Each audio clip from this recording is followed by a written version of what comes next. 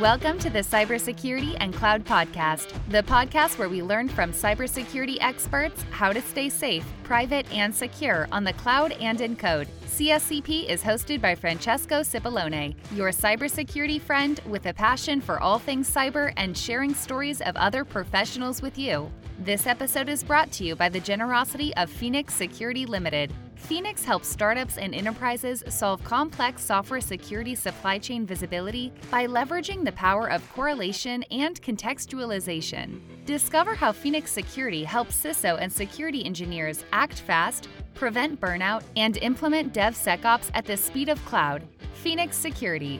Correlate, contextualize, and act on risk with one click. Let's dive in.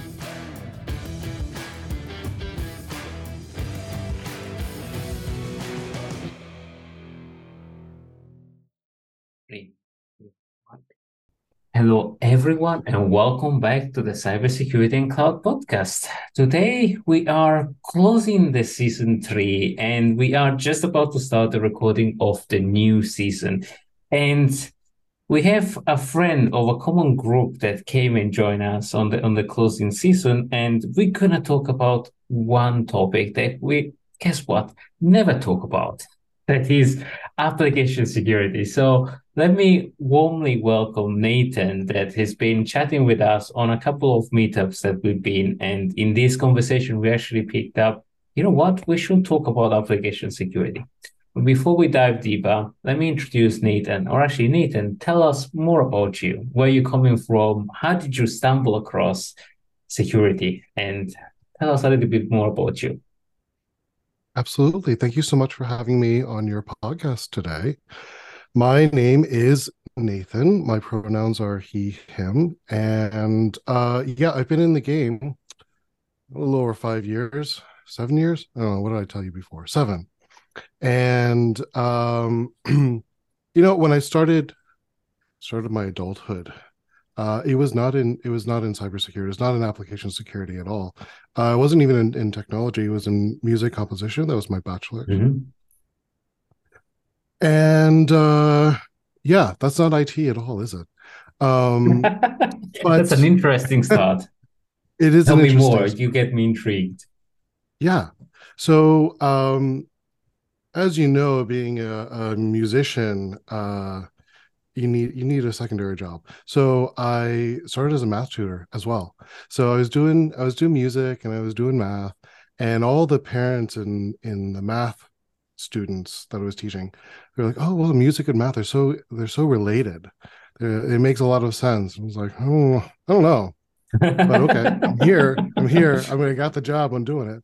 But I started thinking about my career. I started thinking about what I wanted out of life. And something happened. I listened to some podcasts and I heard some analogy about a gravity problem.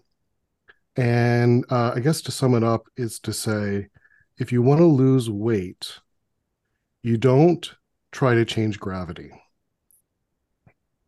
Right. Like I could drop, 100 pounds by moving to the moon. But I don't think that really meets the intention of losing weight. And it's certainly not very feasible. So when I, thinking about my own life, what do I want out of life? How do I support that life? How do I support a family and kids and all that stuff? I could do it on a musician's salary, but it means making certain compromises on what that lifestyle would be. So I was looking around for, what do I like to do? What are my strengths? What am I interested in? And how can I leverage that into the kind of career that would support the lifestyle that I want for me and my family, that I did not have, but I knew I wanted to have. And that's when I started thinking about cybersecurity, actually. It's a growing field. It has been and will pretty much always be a growing field. Yes. Which is really nice. A lot of career opportunities there. And I realized some things about music and about math tutoring that played really well into cybersecurity. So with music composition, you are playing with the expectations of the listener. You're setting up a pattern, and you're setting up variations of that pattern. If it's too chaotic, it's noise. If it's too accommodating to your expectations, it's boring. And I'm not sure which is worse, to be boring or to be noise. But if you get that sweet spot, that's really interesting music. And Interesting. with that expectations translated fairly well when I started picking up programming languages and working with developers. Developers make a lot of assumptions when they're developing. Right. They kind of have to. And security is about understanding what those assumptions are and what those expectations are and playing with it. You asked me for a username and a password. What if I put in some SQL code? That is variations on a theme, so to speak. And so that, and then the math tutoring I was doing, look, if I can teach a crying 14-year-old how to multiply fractions, I think I can teach cross-site scripting to a junior developer and how to That is mitigate crying. that. Usually the junior developers aren't crying, but they might be. But yeah, so like I had a passion for playing with expectations and kind of like tinkering around and like getting to the root of what those assumptions were. I had a strength or a skill in explaining things, in teaching things. And I personally, like, I never learned something so well as when I was teaching it. And so I've naturally been seeking out mentorship opportunities, ways to teach, whether that was teaching other developers how to remediate vulnerabilities, how to work with the security engineers on my team, help make them better security engineers. I really appreciated all the opportunities that I received when I was coming up, and I actively work to give those opportunities to the next generation. I speak like I'm so old. I'm not, but I've been around a little bit. I'm able to No, I think that's important. provide some opportunities. Yes, No, I think that's absolutely. important. I think, Yeah, and that's why I wanted to dive deeper on your history and background, because other people can take inspiration on. There is a part in cybersecurity, and I think it's seen as a very technical field, and it is a very technical field, but also there is a way to bridge. What I always say, and what I see the best people that get opportunity to people in cyber say, I can teach skill, I can't teach attitude. And I think if you really want a field or a career in cybersecurity, that's going to get you through the door, because that shows attitude and passion that maybe somebody with technical skill don't have. So just to wrap up this, what would be the advice that you will give to somebody that want to pivot inside cybersecurity as you've done? Okay, so we're not going to bring up the debate. We're not going to bring up the debate of certifications versus education, like undergrad or master's degree. I went the route of master's degree, and then I got an internship. And I think that internship was the most impactful thing in my career. It's where I learned the practical application of it. And seeking out those mentorship opportunities, that's what was the most beneficial for me. And that's part of why I'm here, and part of why at my current position now, we have an intern. We're going to have her starting over the summer. Fantastic. And I'm so excited. Oh, I'm so excited. And it's because I'm helping I am helping the next generation. I'm helping somebody break into the field. And when we were interviewing internship candidates, some of the interviewers, they were focusing more on skill set and technical knowledge that they were coming in with. And I was actively going against that. I don't need someone who knows everything. I need someone who wants to know everything. And we went with the passion. Yes, exactly. That attitude. We went with a candidate that I felt had a lot of passion, had a fantastic attitude, was hungry to learn. There's nothing better for a teacher than a willing student. And I wanted that for myself selfishly, but I also wanted that for my team. I want everybody on my team to be given that mentorship opportunity to teach someone else, because I believe that they will learn application security much better because of it. And I think that's contagious because what I really love, and I really Yeah. connect with you on this, because when I see somebody that is hungry to know, I so much, and I run a mentorship program, I see that passion seeping in, and I'm pulled to give information and to share that knowledge. And yeah, Yeah. I'm totally with you. And thank you for taking an apprenticeship and helping the next generation and maybe Yeah. chiseling away that skill gap that we have and that we all complain and we have a way to chisel it up. And I Yeah. don't know why more people don't take it on. But maybe on that subject, what do you see right now? Old generation, new generation, what do you see as our field and specifically on application security, and how has it changed in the past years? What do you think the state of the industry is right now? It's a very interesting question that I've been pondering for a while. And the only answer I can come up with is that the state of application security is as varied and diverse as the definition of application security. Okay, let's start It's there. really, yeah. Um, uh, in addition to looking for interns, I am actually currently hiring for senior level security engineer on my team. And the candidates that we have coming in have such a wide breadth of Mhm. experience and different skill sets because they've had such a wide breadth of definitions for what application security even is. Right. Some companies bring vulnerability management as a part of appsec, and some people say that's security operations.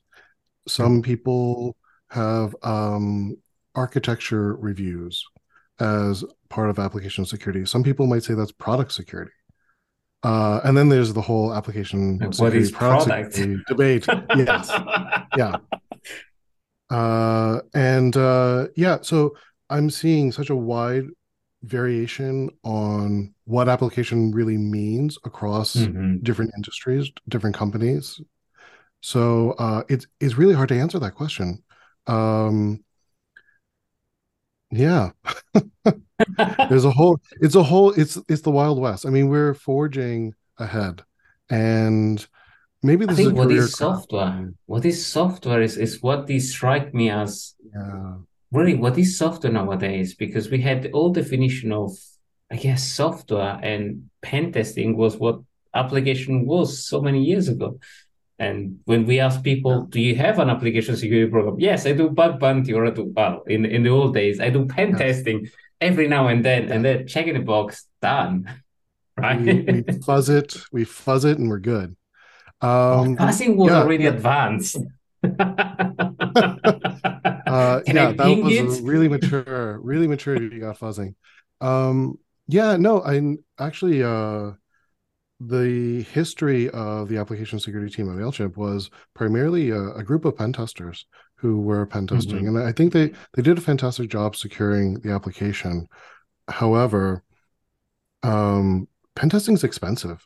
It's really And it's expensive. When non-sustainable. you correct. Yeah, that too. Yeah, as the acceleration of the business producing features and products increases, you just end up having to hire more and more people to do pen testing, and that is the most expensive time to remediate anything, and Yeah. it's also the riskiest time. The stuff is almost out the door, already out the door.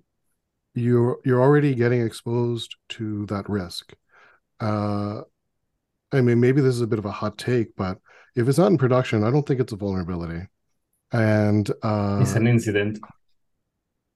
well, what I mean by that is like if you have a dependency scanner in your CI/CD, they're scanning CVEs in your third-party apps and whatever, like open libraries.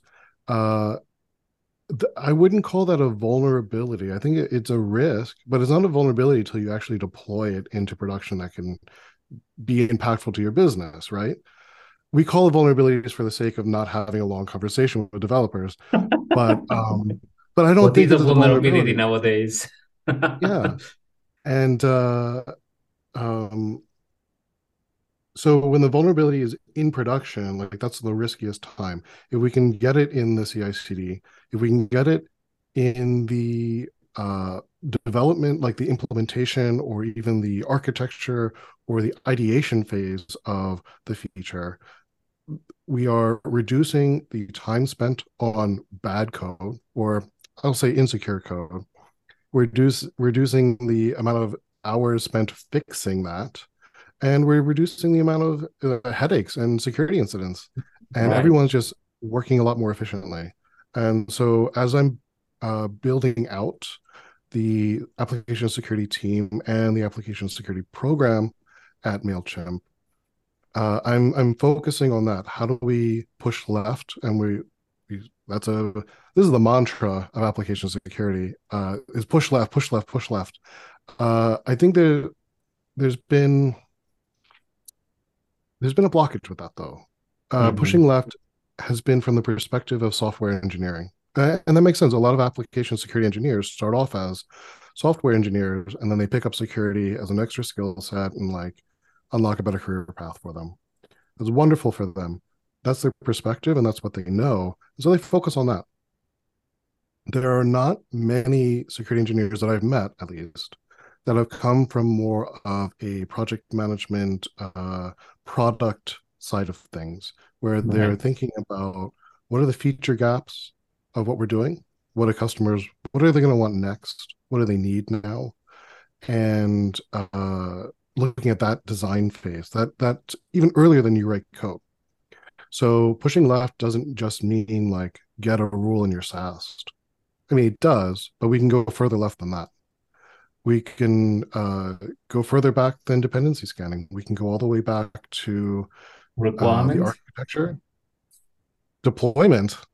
or requirements, secure requirements. Sorry. Yeah, requirements. Yes, we can go back to the product requirements and try to inject security requirements alongside that. At a point where they don't know the architecture, they don't know how they're going to build it, they don't know the language that they're going to use to build it with. They know what they want it to do, and they have an idea of the data they're going to be processing, whether that's Mm-hmm. PII or sensitive or public. They have an idea of the kind of authorization controls that they're going to need on this, who is going to be using it. They have an idea of a business criticality, like how important is this to the business? If we're going to Right. justify engineering hours and that budget to build it, it should be important, but how important? If it goes down, is it a Sev 1, Sev 2, Sev 0? And do we need to have an all hands to get this up and running in 5 hours? This episode is brought to you by the generosity of Phoenix Security Limited. Phoenix helps startups and enterprises solve complex software security supply chain visibility by leveraging the power of correlation and contextualization. Phoenix platform connects to your repositories, scanners, and cloud, correlates all the information, and provides you with a prioritized list of vulnerabilities that need to be addressed first. Discover how Phoenix Security helps CISOs and developers remove friction and maximize the use of DevSecOps professionals at phoenix.security. Phoenix Security, correlate, contextualize, and act on risk with one click. I think that's super underrated. How do you bring, Yes. I think I love the fact that you brought in the product security perspective and the project management perspective, because it's a way to connect to the business. And what you just described is business justification of security man-hour that you spend on a project and security engineering. So building versus fixing or preventing fixing this particular case, that is so super important. And in the shift left, as you rightfully said, you want to bring this early as possible. But then if you don't have the business buy-in and support across the board, across every product, that initiative fails very, very quickly. Oh, I agree with you. Yeah. Security needs to be a strong partner. I mean, I strongly believe this, that our mission is to enable the business. Right. That's the whole point.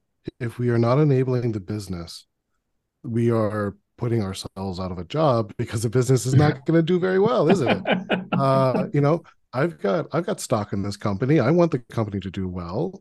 I'd like it to operate with a minimal acceptable amount of risk, but I also want it to make money. And I need to help it make money. I need to help it accelerate its growth and its customer adoption and retention. And if it's a good feature, I want it out the door, but I just want it out the door in a way that protects the user data.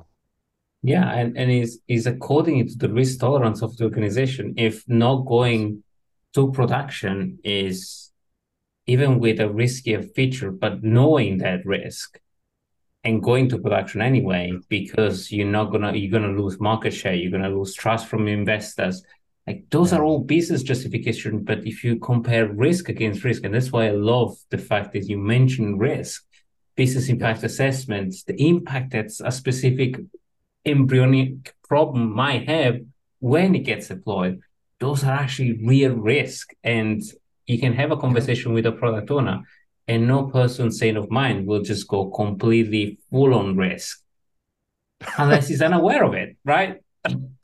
If your neck is on the block and you can have a massive gain with a massive risk, maybe you do it. But I've seen that there are people that are less likely to accept or tolerate a risk when there is their head on the block and they are aware of it in ways that they can understand and relate to.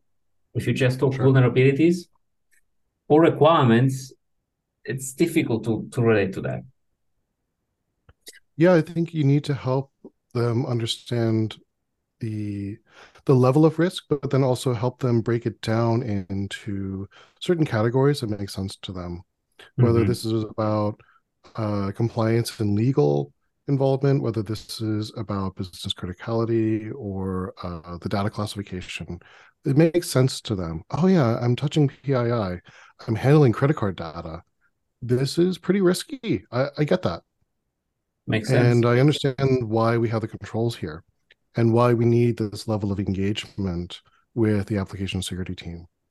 I think very often I find myself in a situation where we find out something's going out or has just launched, and that's even worse. Like I have like what's it, Google alerts for like certain keywords, right? And it's like, oh, a new product just launched. Okay, well, I haven't seen this before. Has not happened to MailChimp. I'll put that disclaimer out. This is a totally different company I used to work for, and not here. But yeah, like so there is threat intelligence and business intelligence used for threat intelligence. Yes. Yeah, and it's a bad state to be in where you're like, I never saw this. Did anybody look at this? And we have to scramble. It's the planned work becomes an injection because we didn't really plan it that well, did we? So part of partnering with product is to help actually plan out that work. If we can set the expectation with our customer, product and engineering are the customers of our team. Look, we understand what you're trying to do. We've helped you understand the risk involved in what you're trying to do. A high-risk product is not a bad product, by the way. High-risk product just happens to have a high tolerance of risk. Like, we gotta put some mitigating controls on this. We have to protect it a little bit more. We have to be a little more careful with this. But still a good product.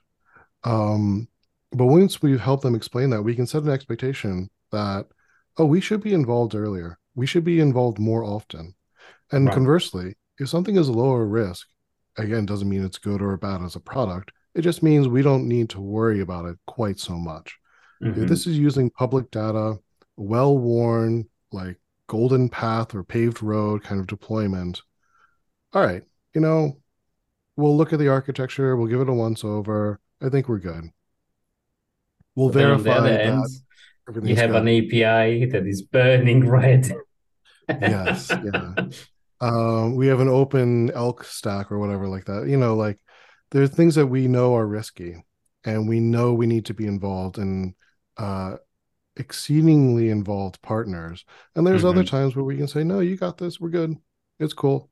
We can reserve our capacity for the things that really are going to be the most impactful. and we can plan out our work a lot easier. Uh, there are times where you get competing requests, and both people want you to do the same work, but you've only got so many Mm-hmm. hours in a day.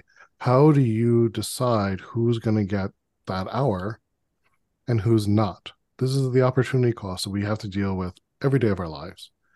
The more data we can get in making that decision, the more likely we can make the right decision or the most impactful decision.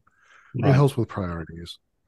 And by understanding the risk of the product or risk of the feature, we can use that to help us prioritize which one we're going to look at first. Highs and criticals, yeah, we're going to look at that right away. Lows, you know what? If that waits a week, that's okay. If that goes out to production and then we take a look at it, it was a low risk and we knew we were spending our time on the high risk stuff. Mm-hmm. Okay. Again, risk tolerance, but let's understand our risk so we know what we're tolerating. I really like that approach because enable you to convey a risk-based decision and discussion, and also to prioritize Yeah.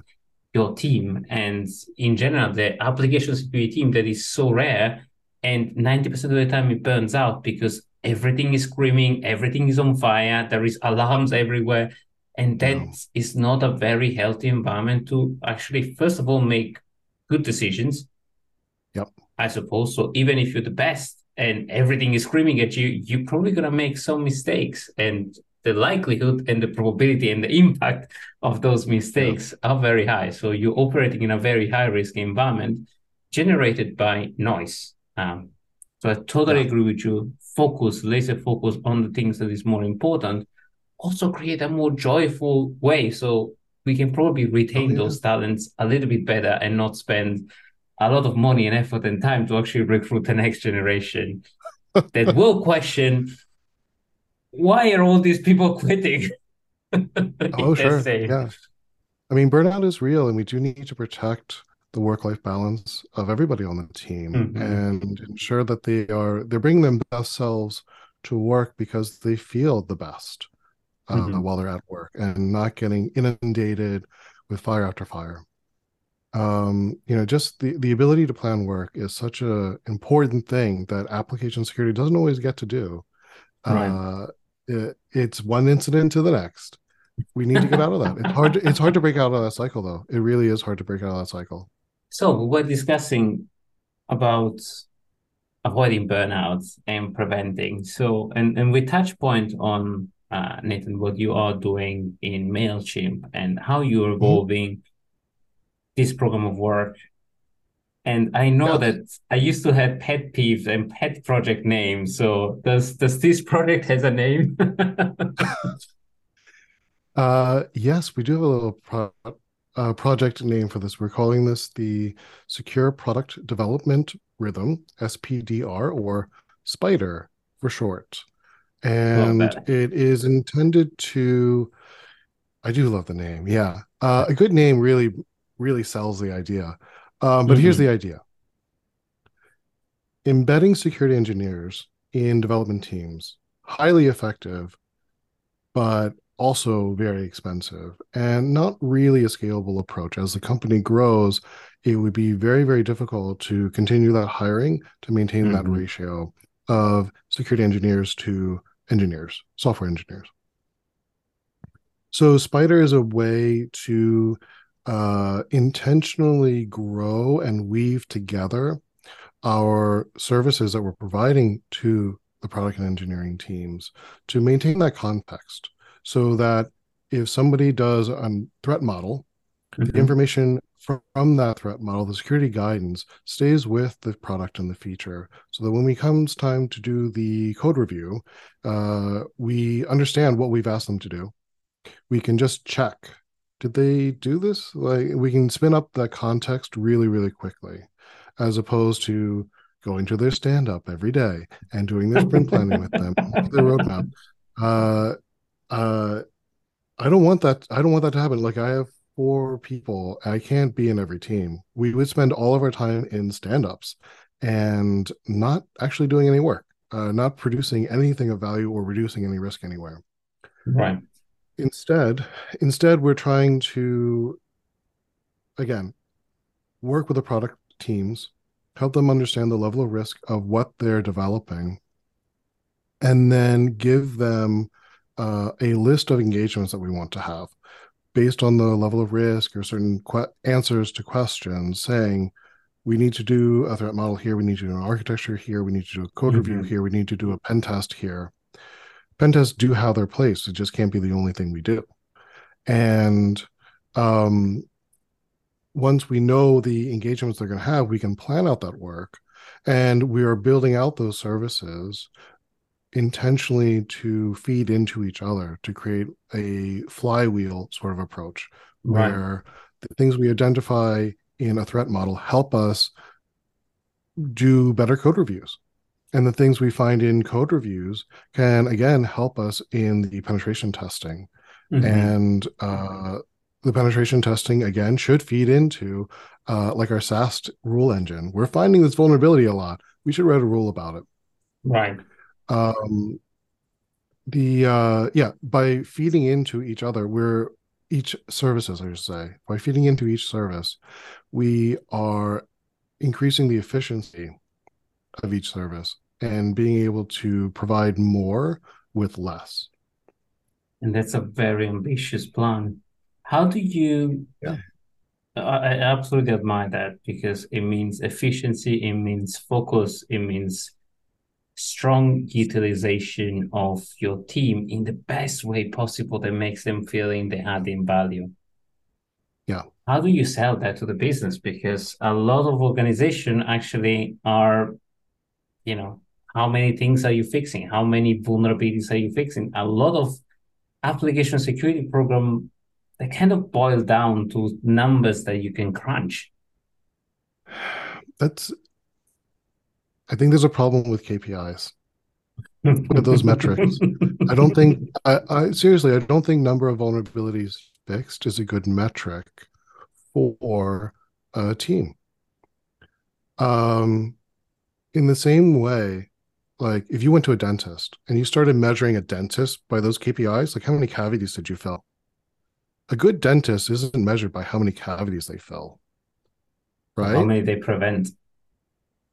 But how do you measure how many cavities they prevent?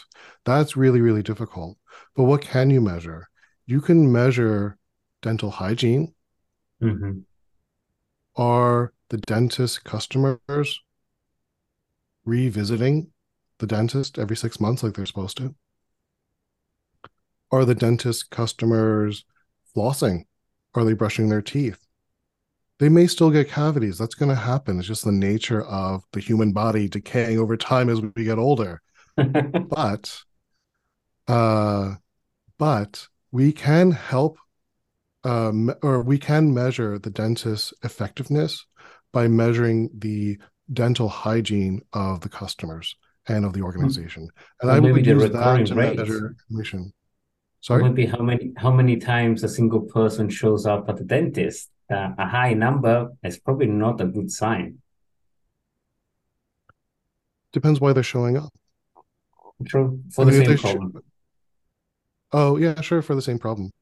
But like most people go to the dentist twice a year.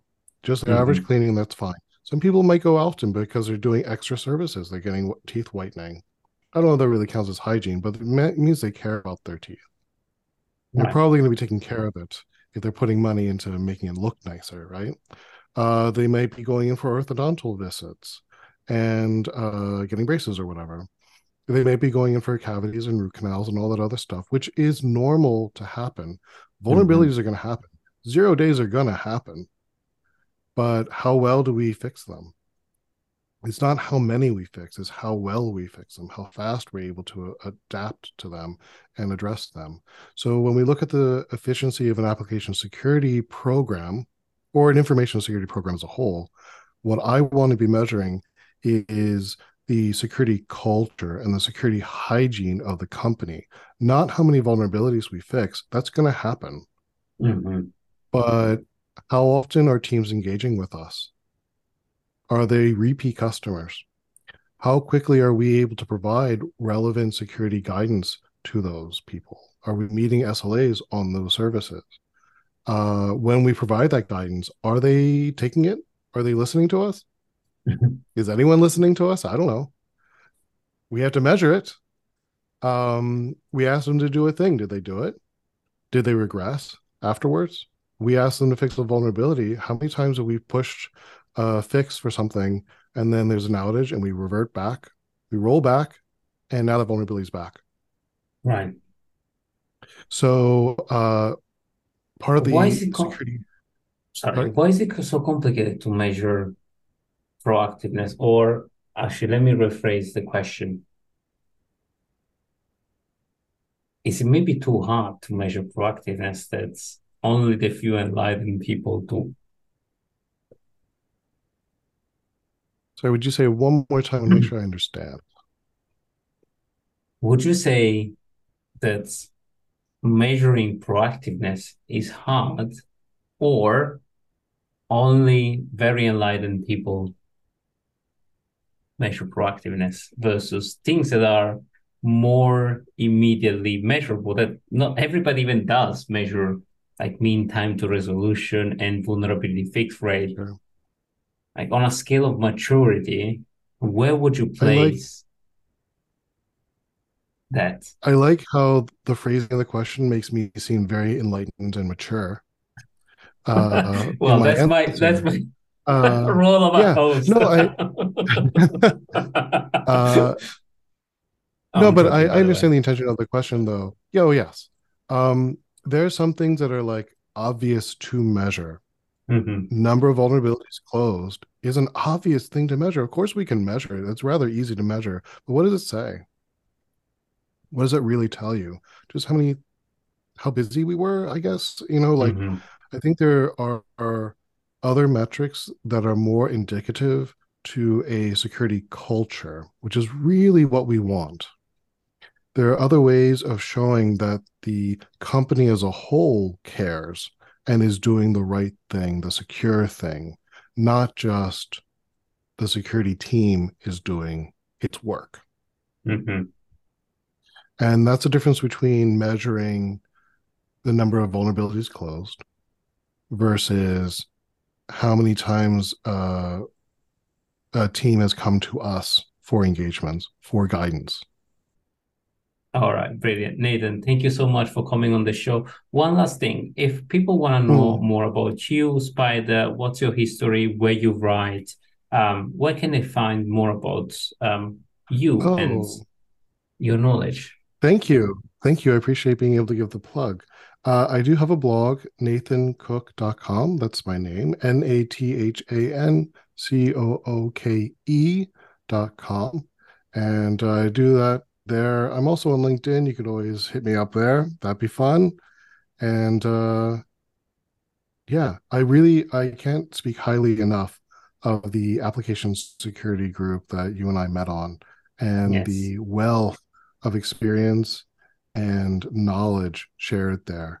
So definitely join that and talk to me there. Brilliant. And let's talk application security, and Nathan's blog and all the reference that we made during the podcast is going to be available in the show notes. So hit Nathan, read his blog, share the history, and mentor somebody. So take somebody on your wing and follow the example of Nathan and prepare our next generation of fighter and blue team, because not everybody needs to be in the pen testing. Let's build application security next generation. Nathan, thank you so much for coming on the show, everybody. I hope you enjoy the show. Stay safe out there and prepare the next generation. Goodbye. Great. Thank you so much. We hope you enjoyed today's episode. Please leave us a review on Apple Podcast and post it on social media tagging Cybersecurity Cloud Podcast for a chance to win a $100 Amazon gift card. Discover other episodes at www.cybersecuritypodcast.com.